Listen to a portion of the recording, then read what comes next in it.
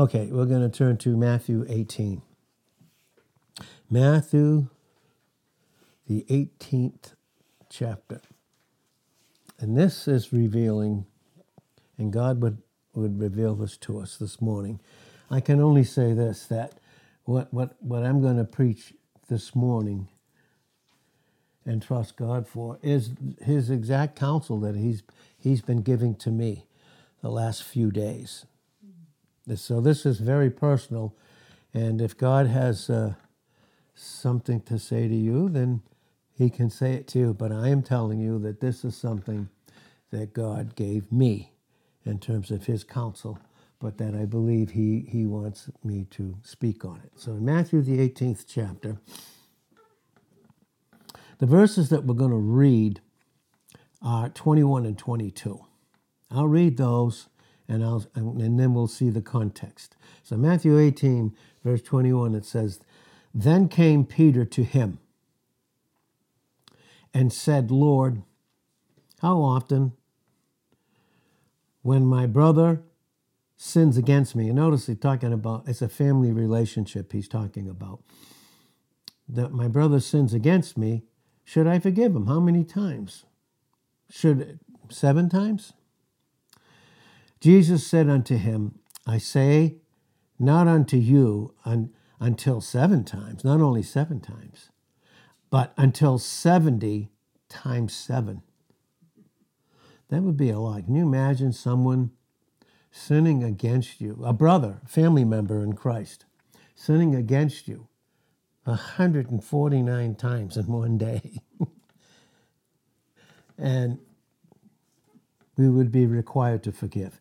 Now, the reason it says that then came Peter is we have to see the verses preceding that. So in Matthew 18, verse 15, it says, "Moreover, if your brother will trespass against you, go and tell him his fault between you and him alone." That's something that God's been teaching us for all of us, here for quite some time. And it's so very, very necessary, because on this hangs so much of a proper experience, a proper image, and a proper function as individuals that do make up a local assembly, which is the body of Christ. So go and tell him his fault between you and him alone. Because who do you have between you when you do it this way? You have Christ. If he will hear you, you've gained your brother.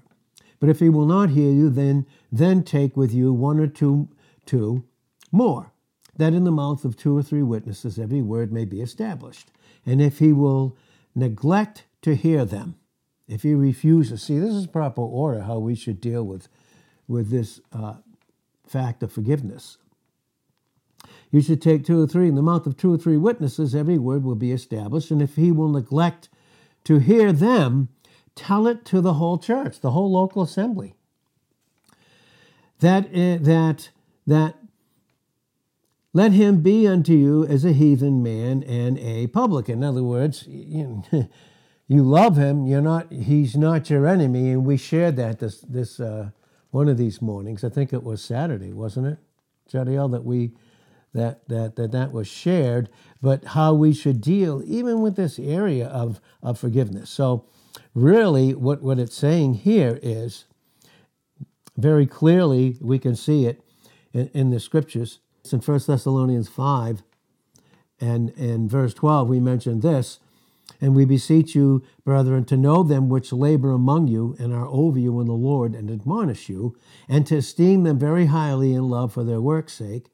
And when you do that, you'll be at peace among yourselves." Now we exhort, we encourage, or we beseech you, brethren, warn them that are unruly. In other words, unruly here is disorderly. Those that don't function in a proper order based upon the teaching in the local assembly, what are we to do?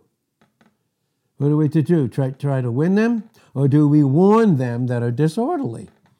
Comfort the feeble-minded, support the weak, and be patient toward all, right? Be patient toward all. And then how we do that, and how we do it properly too, is very, very key, very, very key in the Word of God. So In 2 Thessalonians, we see this in 2 Thessalonians 3, and then we'll get back to Matthew 18. But in 2 Thessalonians 3, it says this in verse 13, But you, brethren, be not weary in well-doing. And that's, well-doing is good works. It's the work that God is accomplishing in you through Christ by the power of the Holy Spirit. That's what good works are. You, brethren, be not weary in doing in good works.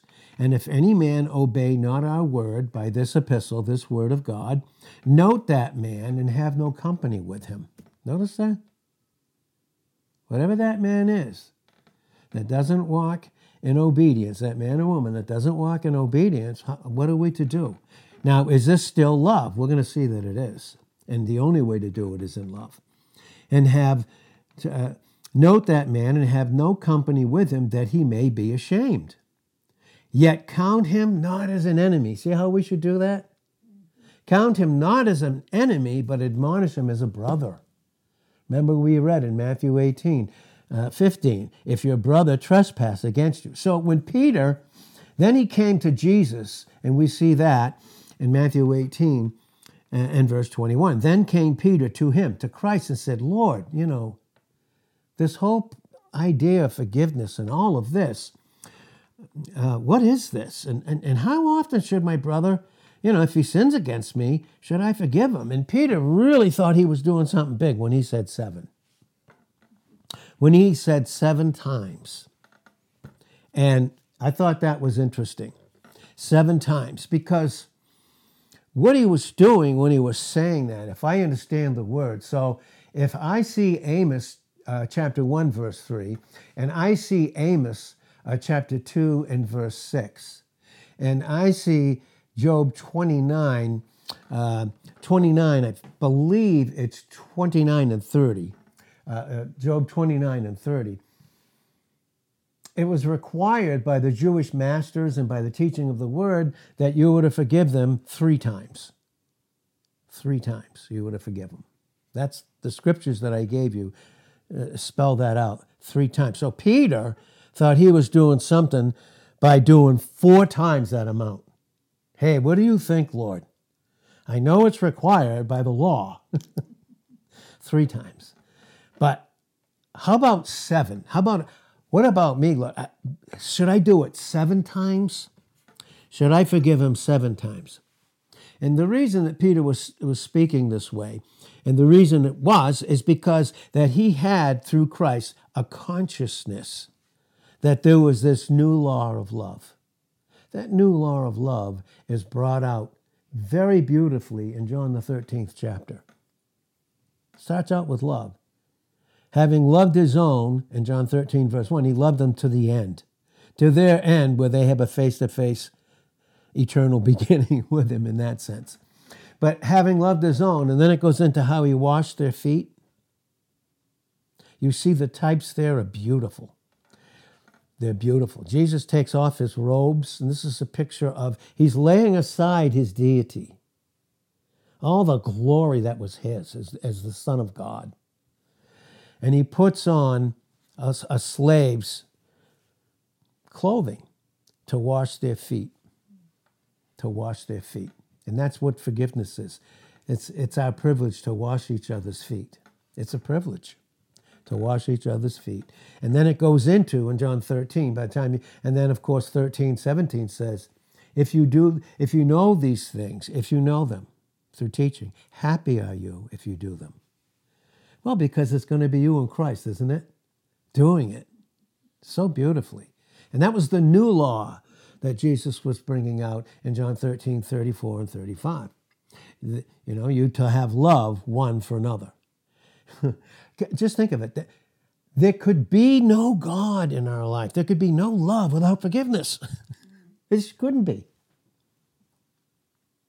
And so he had this consciousness of this new law. Peter had this consciousness that Christ himself brought into this world, into this dark wilderness, this worldly wilderness. He brought in this new one. But in Peter's mind, it was very obscure.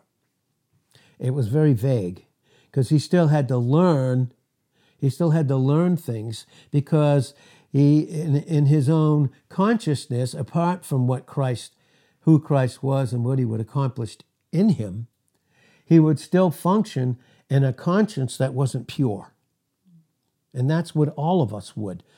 When we don't understand love and forgiveness and how there can be no forgiveness without love, God, and there's no God without forgiveness. That's how it works. And so he had it. But you know what he did in the obscurity of his conscience that hadn't yet been thoroughly cleansed experientially? The experiential reality of a cleansed conscience is brought out in Hebrews the 10th chapter, verses 1 and 2. We have it because our conscience has been cleansed from dead works operating in our flesh toward one another, away from God. But that conscience has been cleansed by the blood of Christ. We see that without the shedding of blood in Hebrews 9, verse 22, there's no remission, no canceling of sin. And then in Hebrews 9, verses 12 to 14, bring that out crystal clear in the Bible about what it cost God himself to be able to forgive us in perfect love and perfect justice, had to give his son over to the cross. It's cost him so much. And do we value that? Is there value in what he's accomplished? Peter had this obscure idea, though, still supposing that it was possible that God, who is love, could be somehow overcome by hate. Still had that. Why would he think that way? Why would he think that way? And why would any of us think that way? The reason is because what we do is, in our own obscurity, in a conscience that has not been cleansed experientially, what do? We limit. We put a limit to what we think, listen to this one, our forgiveness is. Well, whose forgiveness was it? We put a limit to it. We put a limit. We make choices. We choose. We make sides. That's why Jesus said in Matthew 12:30 and in Mark 9, verse 40, he said, he that is not with me is against me. He that is not with me, who is Jesus? God is. He that is not with me is what? Against me. Against me. To not forgive each other. To not do that, we are against Jesus Christ who accomplished it. But Peter thought that. The reason that he thought that, and the reason that a believer that functions in the flesh, and any of us can do that, the reason for that is that somehow we think in our own thinking, apart from God, that somehow in forgiving, we will give up a right which we think we have in certain circumstances to exercise. Think about that. We think we have a right. Who, where, and when we should forgive and when we shouldn't. That's very obscure. Because did not Jesus pay for all of our sins and deal with them in his love and his forgiveness? He most certainly did. He did. And so what is the purpose here of this parable that Jesus is teaching? This is what he's teaching us here in a very obscure way in kingdom teaching. But we have far more greater light and responsibility and an accountability because he's given us the grace to be able to be obedient to this truth. Far more than even what they had in kingdom teaching. But here, even with kingdom teaching, what is he teaching? Jesus is making it clear to Peter and to those that were around him that when God calls on a member of his kingdom. Now, we are married. Christ is our bridegroom. We are his bride. We're married to him, but we're still a part of his kingdom, to which, by the way, we're going to rule and reign with him forever because we're married to him, unlike Israel, who are his servants. But when we look at this and when we see this, when we see it, that when God calls on a member, we see it here in the Word, when he calls on a member of his kingdom to forgive, God is not calling that individual to renounce a right, but that he has no right to exercise in the matter of forgiveness. Think about that. Absolutely no right. We have no right to choose who we forgive and who we don't. That right was crucified in the man, the old man of us, who was crucified with him. Crucified. Galatians 6, verse 14 brings that out crystal clear and very, very clearly. He has no right to exercise in that matter of forgiving. Because when we ask for forgiveness from God, and when we actually accept that forgiveness for ourselves, what are we doing? We're implicitly pledging ourselves to show it. Listen to that. When I, as a member of Christ, his bride, his body, his very flesh and bone, one with him, the fact that I ask and accept forgiveness makes me responsible and pledges me to show it. It's so unbelievable. Boy, was God, he was giving me some really intense counsel about forgiveness, things I never heard to this degree. And so what is he saying? What is he saying? He's making it clear here in kingdom teaching that this is God's character through Christ as king. And those there, Peter, were his servants. You have a king who rules and reigns, and you have a servant. And who are we? You know, we can either choose to serve God through Christ and be a servant of Jesus Christ, and you can see that in Ephesians 5. Walk in love as dear children. And that always means forgiveness, guys. It just does. Ephesians 5, 1 and 2. To walk in love. We'll either be a servant of Christ, Ephesians 3:1, Ephesians 4:1, a prisoner of the Lord. You know, Paul said, as great as we would like to make him out to be, and he was in terms of Christ and who he was in Christ, what an amazing apostle and man of God he was. You know, the title that he wanted most and desired most and what God wanted most for him, you see it in Romans 1, verse 1. When you look at Romans, many have believed that Romans is the gospel, the good news of Christ within the gospel. There's a lot more to it that goes into it in detail. But he said in Romans 1, verse 1, I am a servant. I am a servant of him. I serve him. He who forgives me has given me that to forgive. That's the whole message of soul winning. What makes an effective soul winner? One who's been loved and forgiven and goes out and tells them. We see it in 2 Corinthians 5, 19, 20, and 21. And we give these scriptures because it gives us clear, precise thinking in the flow of the thought that God's giving us this morning. And so, what an amazing thing. So, what does he do then? What does he do? What would he do with Peter? What would he do with the believer who refuses forgiveness and functions in the flesh? You know what he does? He brings in the preaching of the law. He brings in the preaching of the law, because tell me, who could fulfill it?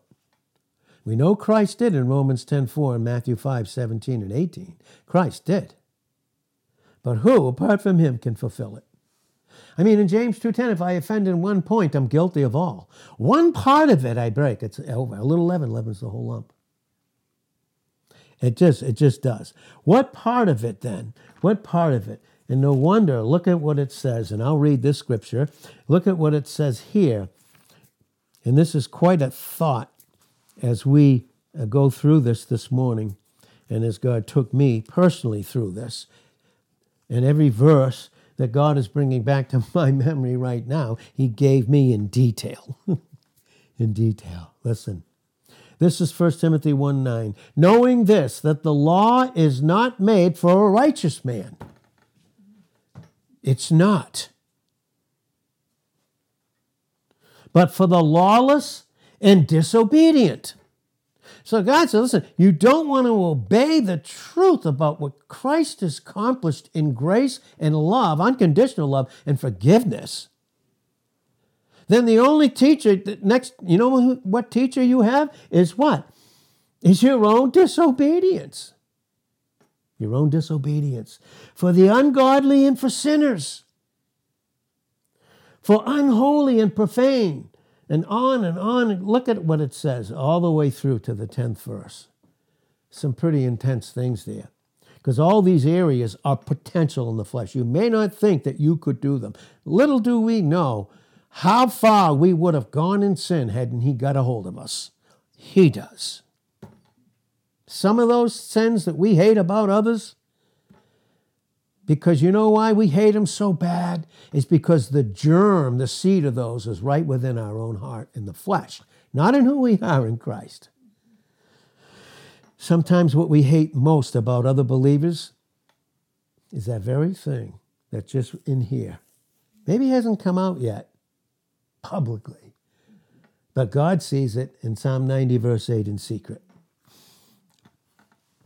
So he brings in the preaching of the law. And you know what he does? He sets before us our sins right to our face. Now, does he see us after them? No. Job 36:7.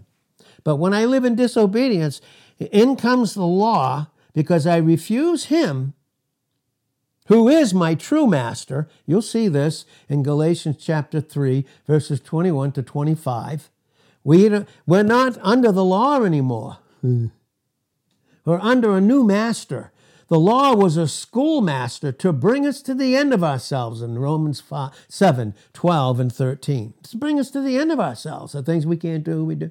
You know, the things I don't want to do, I do. Things that I know I should do.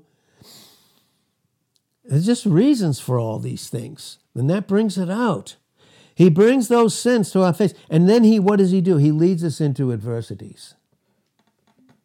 Is it because he considers us his enemy? Or the whole time is this his love? It's his love.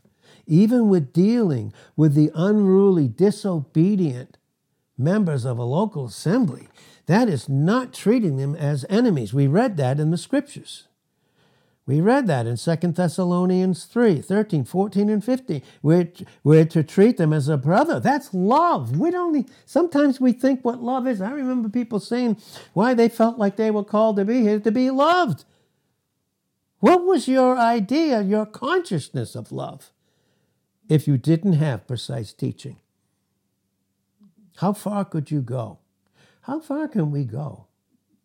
Well, how far did Christ go to deal with all of our sins?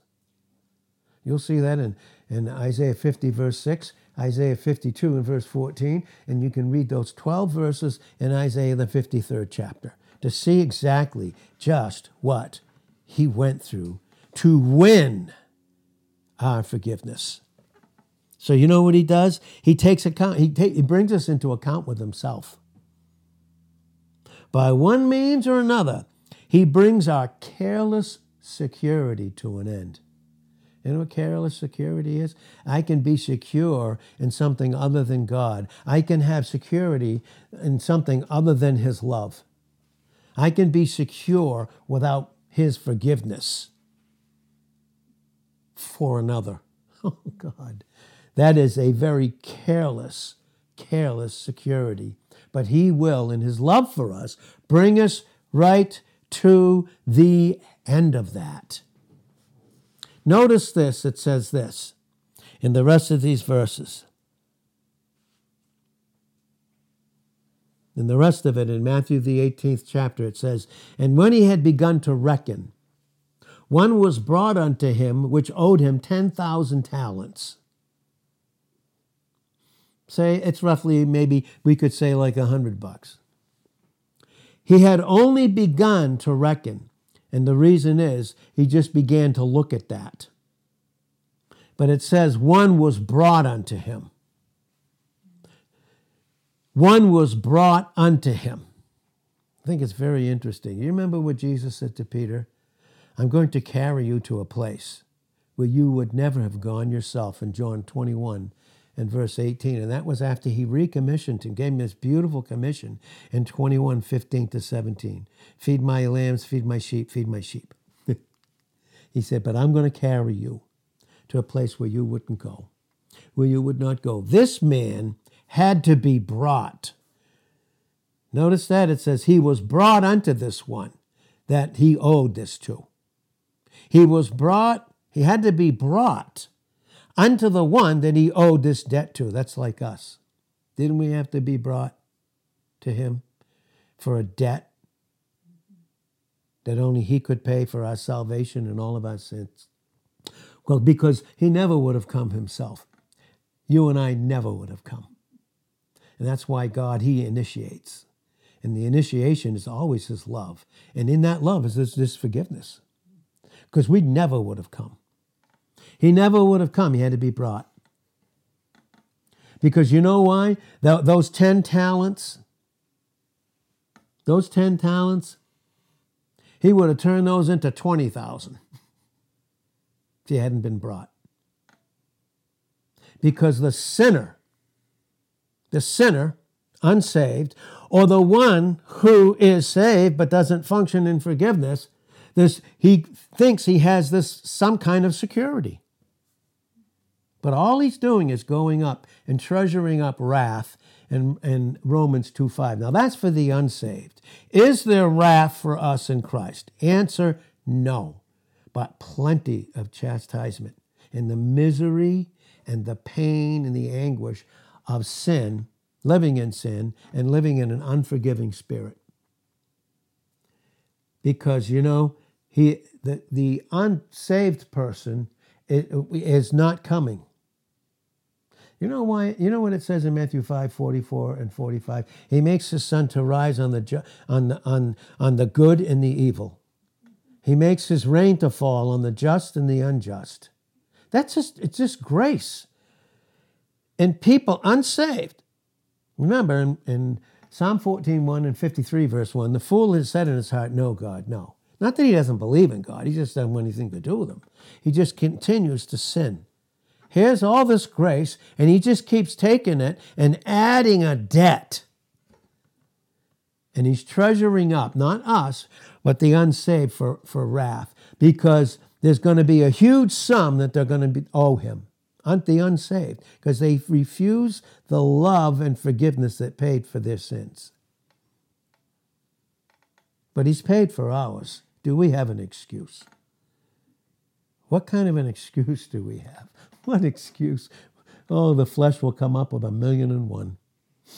1,000,001. Well, they treasure it up. But one day, like the unsaved, it's going to be required of them. That's the great white throne judgment in Revelations 20:11-15. They're going to stand and they're going to say, here's all our works, but where was the payment? You owe such a huge debt. Where is it? You don't have the payment. You don't have Christ. Boom. Those that were in hell after death, which is separation, then are cast into the lake of fire. Not us, of course. Not us, of course. But our time will be at the Bema seat. It's not a judgment. It's a place of evaluation. Wood, hay, and stubble. Wood, humanity. Stubble, refusal to grow. Refusal to forgive. The grace and love that's forgiven us. And wood, hay, and stubble. Hay is this emotional outbursts, constantly anger, because of the wrath that we can't do anything about. Of course, we don't have to. Christ dealt with it. But for the unsaved. But it's like this one, the one that owed had a lord or someone that had ruling power over him. And he had a debt. He did something he shouldn't have done. He should have put all of what he owed should have been paid back into the royal treasury. It should have been, but it wasn't. It wasn't. You know, what is the royal treasury? I'm going to read what the royal treasury here is. God again gave this to me and his counsel to me. In James chapter 2, verse 8, it says, but if you fulfill the royal law according to Scripture. What's the royal law? God loved us. He did it by grace. He forgave us completely by grace. Ephesians 2:8, you're saved by grace. It's through faith, dependence. And even that dependence is not of yourself. It's even the gift of God and not of works, lest any man should have a reason to boast in himself apart from Christ. For we are his workmanship, created in Christ Jesus, which God has before ordained that we should walk in those works that God, through Christ, had accomplished for each individual. But if you function in the fulfillment of that royal law of love, Christ in you, you will love your neighbor as yourself. How can I love myself? Listen, how can I experience God's love if he doesn't forgive me? You tell me. Impossible. Remember the requirement, the fact that I ask for forgiveness and I actually accept it makes me responsible, the grace that did that, to give it to someone else, especially to brothers,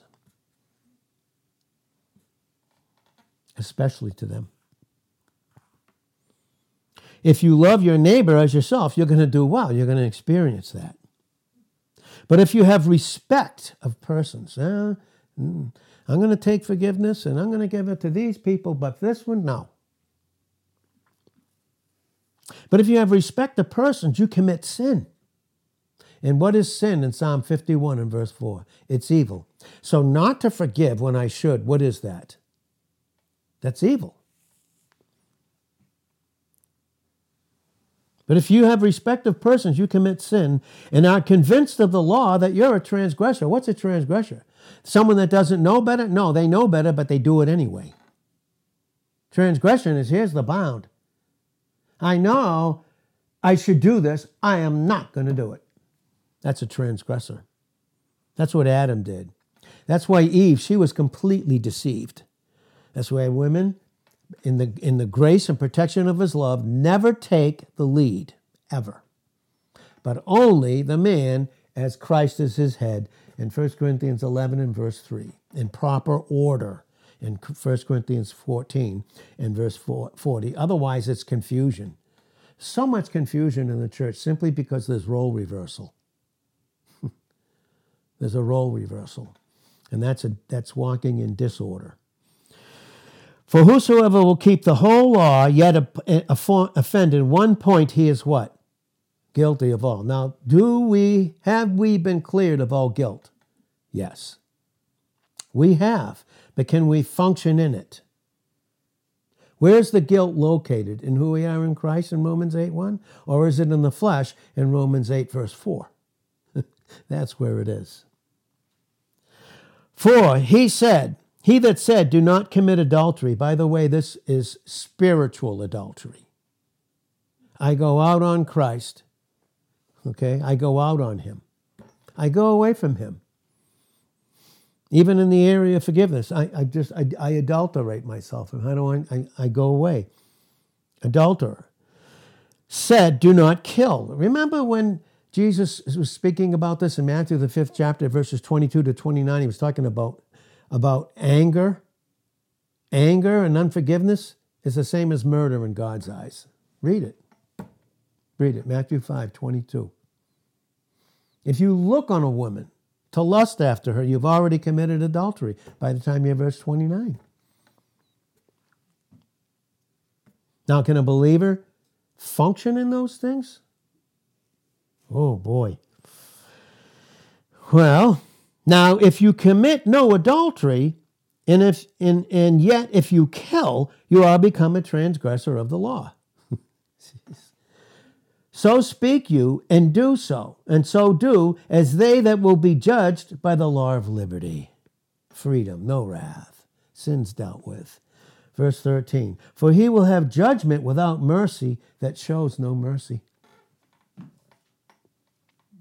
And mercy rejoices. Where it says rejoice here, it means it glories against judgment. God's love gloried in the fact that his son dealt with all of our sins and all of that evil, all of it. And he glories against what should have been judgment for us. And what do we do when we accept it? We glorify him. And when I function in that forgiveness, I'm glorifying him. And when I forgive another, I'm lifting Christ up and glorifying him. And when I don't, what am I doing? This is what Jesus was teaching Peter, and this is what he's teaching us, even in a greater degree, with greater light that we have, with much greater. So that is the royal treasury that he should have been. So then what happens? The sale, if he couldn't pay that amount, he had to give him his wife and his children. Read it on here. He had to give him his wife and his children because the king would command them to be sold for the money that he owed. Back then, that's how they did it. Because it rested on the theory that they were part of his property because he was the king of the whole kingdom. Of course, that was what Rome would teach too, by the way. Oh boy. Don't tell me you don't think how that could end up in Romish theology. Not so good.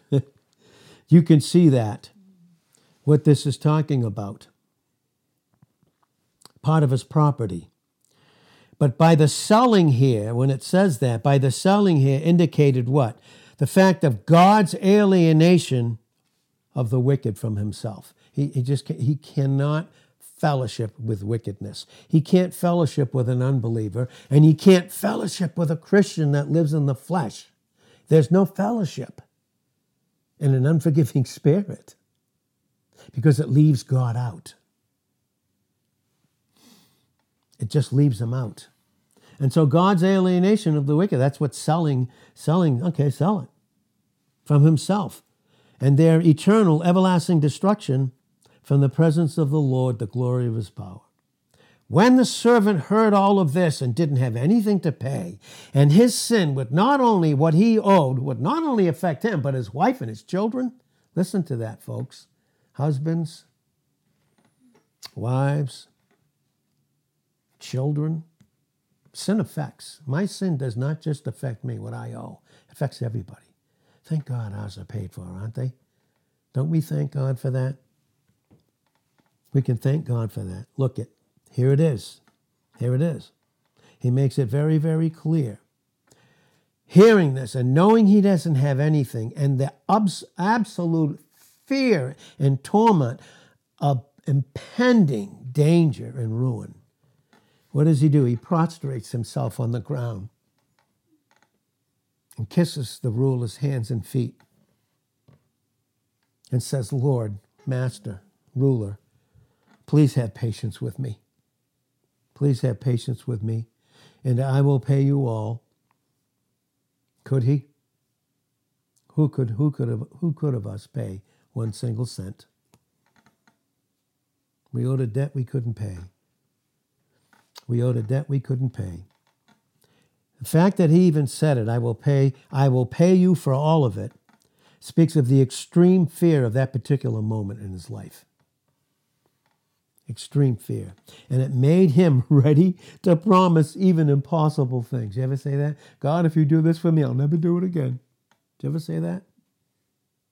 God, please, if you come through for me this time, I promise you, I'll never do it again, and I'll never do it again to anybody else either. Impossible, right? Impossible things. Promising even like mountains of gold, like you don't have. If only, God, you'll deliver me. Oh, Master, deliver me from this present danger. By saying this, and this is all a part of what's in Peter's mind and in his conscience, still not yet completely cleansed experientially. Positionally, yes, but not experientially. And by the sinner saying these things that he cannot possibly do, what is this thinking? He expects that his future obedience, and how many live there? Their future obedience can make up for their past disobedience. Jeez. Whew. Very intense. Well, the Lord of that servant, that master, was moved with compassion. Read the synoptics, the Gospels, Matthew, Mark, and Luke. How many times Jesus had compassion? People didn't deserve it. He knew they were going to forsake him. He knew they didn't want anything to do with him, and yet he still had compassion on them and healed them. Countless. Countless. Heals 10 lepers. How many came back? He invested in them, poured his life in them. laid his life out for those 10 in that healing. 9 left completely unthankful. 1 came back. 4 hearers in Luke 8, Matthew 13. 4 hearers. Only 1 had good ground. It's very interesting. Only 1. Well, he had compassion on him. He set him free and forgave his debt. We think God to be very severe in this sense, don't we? But in God revealing this to us and putting our sins that are forgiven, but putting them to our face, it's really only his love in disguise through grace. Truly it is, by showing this, how much he forgave us. And oh my God, God forbid that I should ever not forgive another believer for a speck that I see in their eye when I have the sequoia in mine, the beam. Oh, God. Well, what ruin it could have been became the greatest opportunity for the greatest mercy of all to be shown to that individual. God will forgive. Listen, God will forgive. What's that mean? God's will is forgiveness based upon who he is, love. But he will have the sinner to know what and how much he is forgiven, especially when we operate in an unforgiving spirit towards those that are one with Christ, who Christ has made himself one with. Oh. But too soon, unfortunately, with a lot of us, and with me in areas as I'm growing, but too soon this mercy is forgotten. This great mercy is forgotten. For going out from the presence of the Lord, he found one of his fellow servants that owed him something. You know, the key to this whole parable is going out from the presence of the Lord. That's Revelations 2 and verse 4. You see the decline of the church in its history. It's starting in Revelations 2, verse 4. They left their first love. It's all about forgiveness. Then another authority comes in that's not Christ. They left their first love. For going out, they went out from the presence. He went out from the presence of his Lord that forgave him that huge debt. And then in doing so, he found someone that owed him. It's because we go out of the presence of the Lord. And the reason we go out from the presence of the Lord and his love for us, the cause of it is we don't abide there. Too many things get in the way. Too many things grab our attention. Things of the world, things of the flesh grab our attention. We go out, and we are ever in danger, all of us, as forgiven ones. We're ever in danger of acting just like this evil servant who was forgiven so much, millions and millions and trillions of dollars of debt, and wouldn't forgive 100 of the one that owed him. Going out. Why? Because going out expresses the sinner's forgetfulness of the benefits that he received from God, or that she received from God. Psalm 68, verse 19, he daily loads us with benefits. Daily.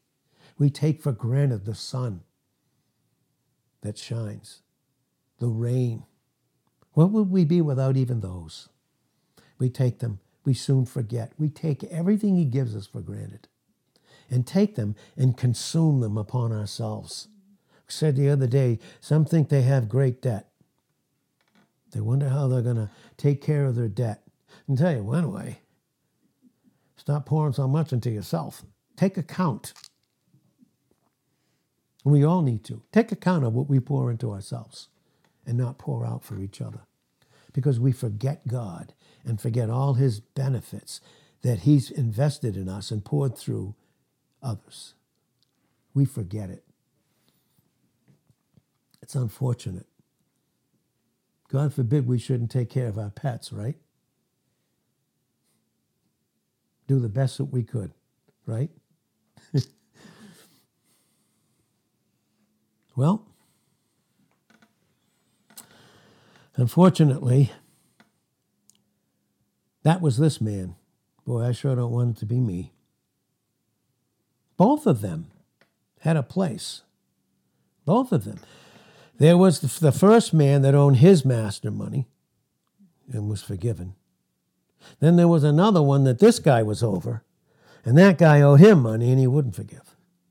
But they had both in common. They had different stations and places in life like we do in the body. We're all of Christ, but we don't occupy the same place in a local assembly. And we may think we do with familiarity. Just because we see each other's faults and failure. If you want to see faults and failures, if you don't want to see them, faults and failures, don't get married. Because I'm going to tell you, you'll see them sooner or later. You'll see them because you spend an awful lot of time together. Just like we in the body of Christ. You know when we spend a lot of time together? Sometimes we think it's all our time and all our plans.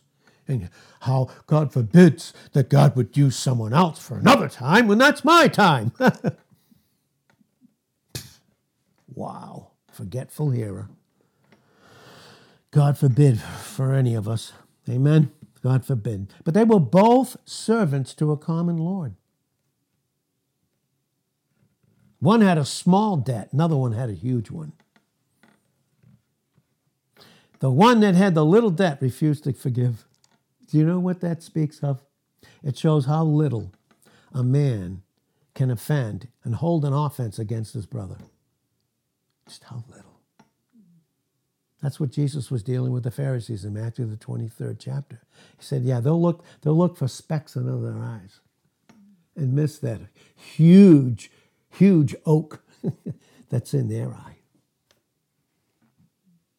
See. How little man can offend and hold on offense against his brother compared with the amount in which every man has offended his own God and is against his own, and his sin which was against God. Remember that, right? Sin is against God, by the way. I want us to see that. He wanted me to see it, so Psalm 51, verse 4. Against you and you only have I sinned and done this evil in your sight. Is it evil then? Oh, boy. Ooh, but thank God we have mercy. Amen. Thank God. I thank you, Lord, that we have mercy. We have a merciful and faithful high priest in Ephesians 4, Hebrews 4, 14 to 16 that we can go to anytime we need it. And God forbid we shouldn't go to him for others. Because I can't go there for myself and leave out others and expect mercy in my experience. I just won't have it. They found mercy. He found mercy. That one that would refuse to forgive the little found mercy, but he himself, and one man of God said, he was inexorable. As he went from God, he went because he was inexorable. You know, I looked up that word because I never used that word. Just want to let you know. Okay? I looked it up. This man was unyielding, unalterable, and not the least bit persuaded or moved by the horror that this man had to what he owed him. And this man forgot the humongous debt that he owed. Well, he dragged his debtor with him and threw him to the jailer. He threw him to the jailer. And you know who will do that? The Christian who won't forgive, like, throw him to the jailer and make him pay for it. I'll make them pay. I'll fix them. Who are you fixing if you don't show up? Me? You're fixing me? Are you fixing God? I'm being very honest. You're fixing me? That can take away, subtract from my life? No, it can't. No, it can't. No. You know, the man that drags others to jail, of course, they'll never go there. No, they won't go. You know what? You know who does that? It's the man or woman that does not even know and forgets his own guilt that was dealt with. Remember the parable? Remember Nathan when he approached David about Bathsheba, but we'll say it the English way, Bathsheba. That was her name. She was taking a bath up on the roof. She was Bathsheba.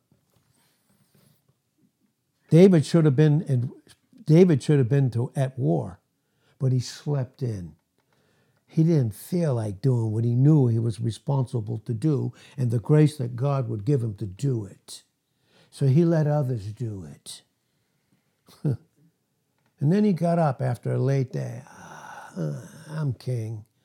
I can do what I want. Went right up there and saw her.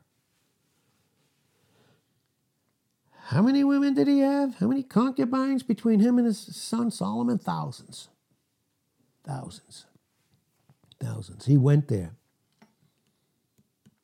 He took her. He got her pregnant.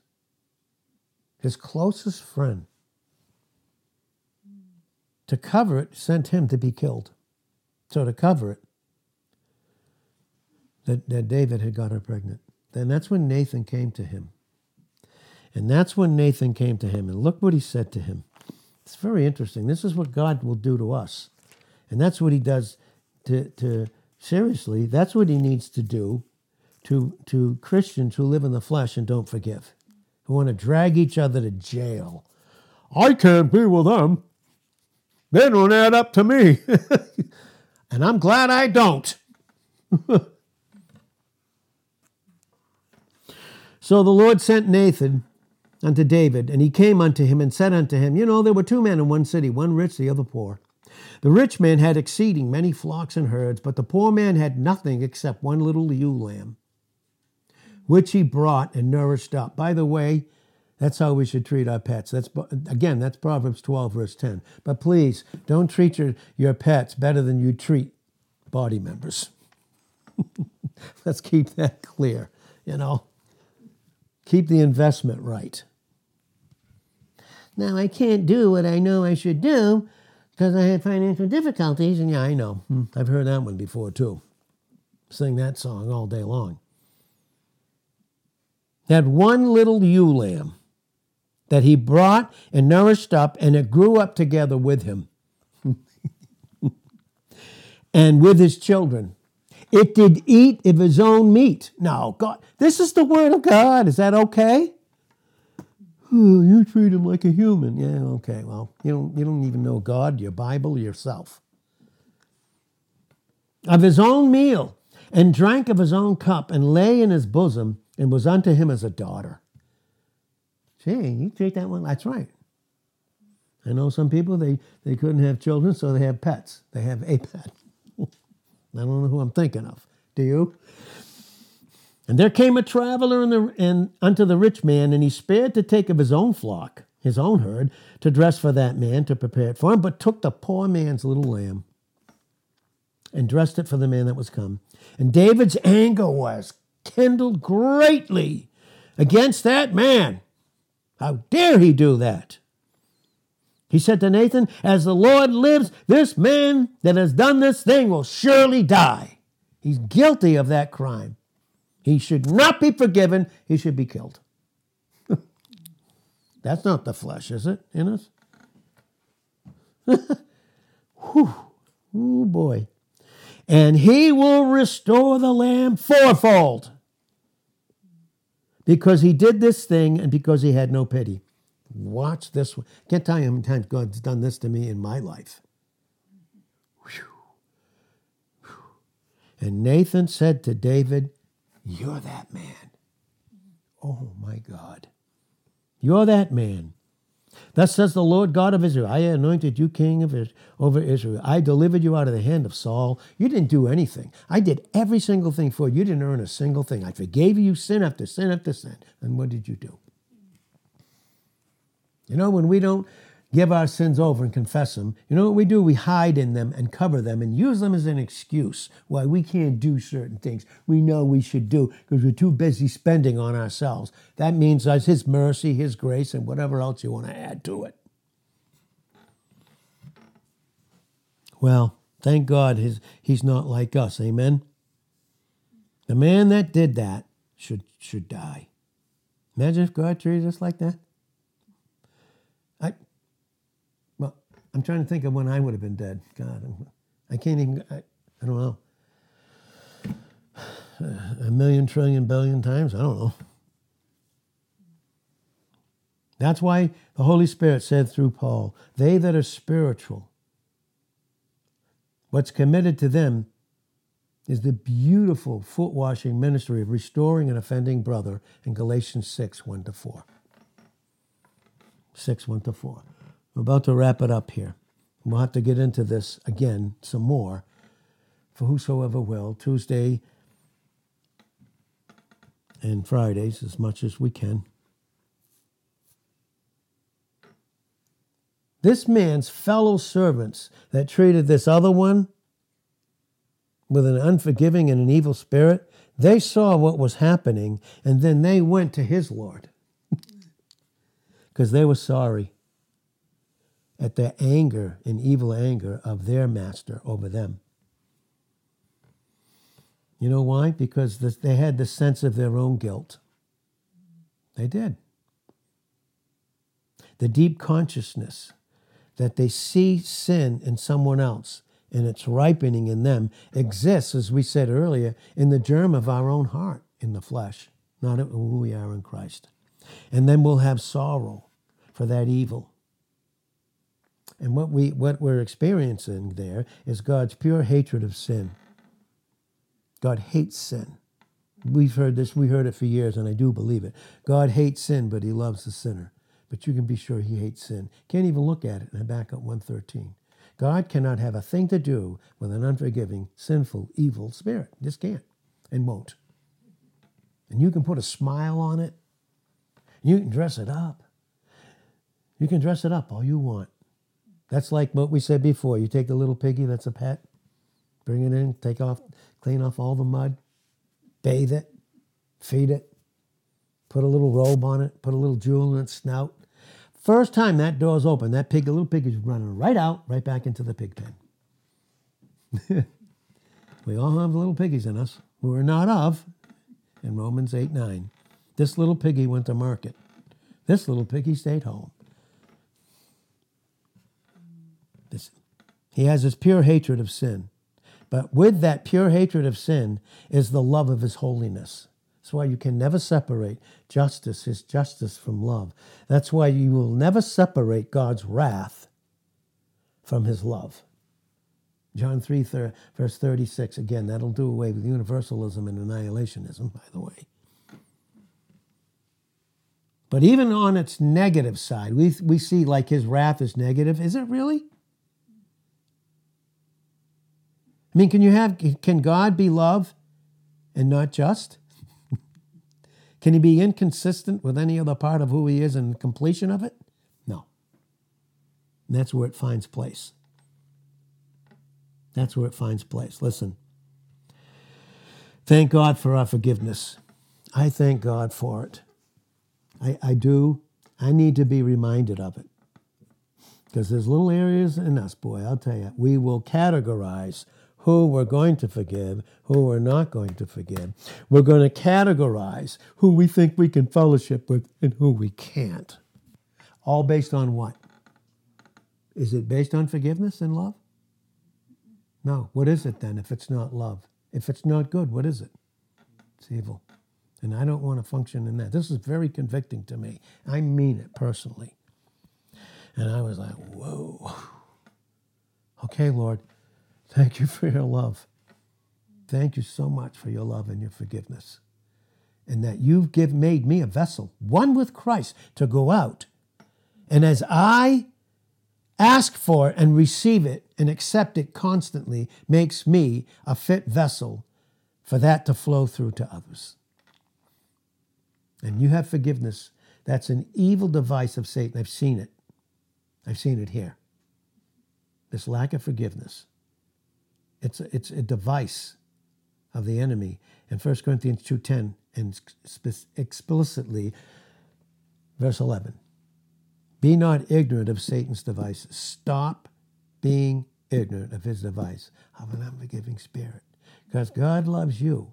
But if you don't forgive, do you experience the love that he does love you with? And he loves us, right? He's made us more than a conqueror. So, Lord, thank you that we are more than a conqueror through you. Much more, much, much more. And what kind of a debt did we owe, Lord? A debt that we could never, never, ever. I mean, if you gave us all eternity to think that we could live that long and try and find something to pay for it, it never would be found. But it would only be found in you, Lord. And oh, Lord, even as we deal with issues in a local assembly, and when we deal with them with each other, and when we deal with them in the government of God, in the place that not all have, but when we deal with them, we always deal with those that are in Christ. Even those that don't forgive, we deal with them as a brother and not an enemy. That's the proper way to do it. Ephesians 4:15, thank you, Lord. We speak the truth in what? Love. We rest in his love. And thank you for it. In Jesus' name, amen.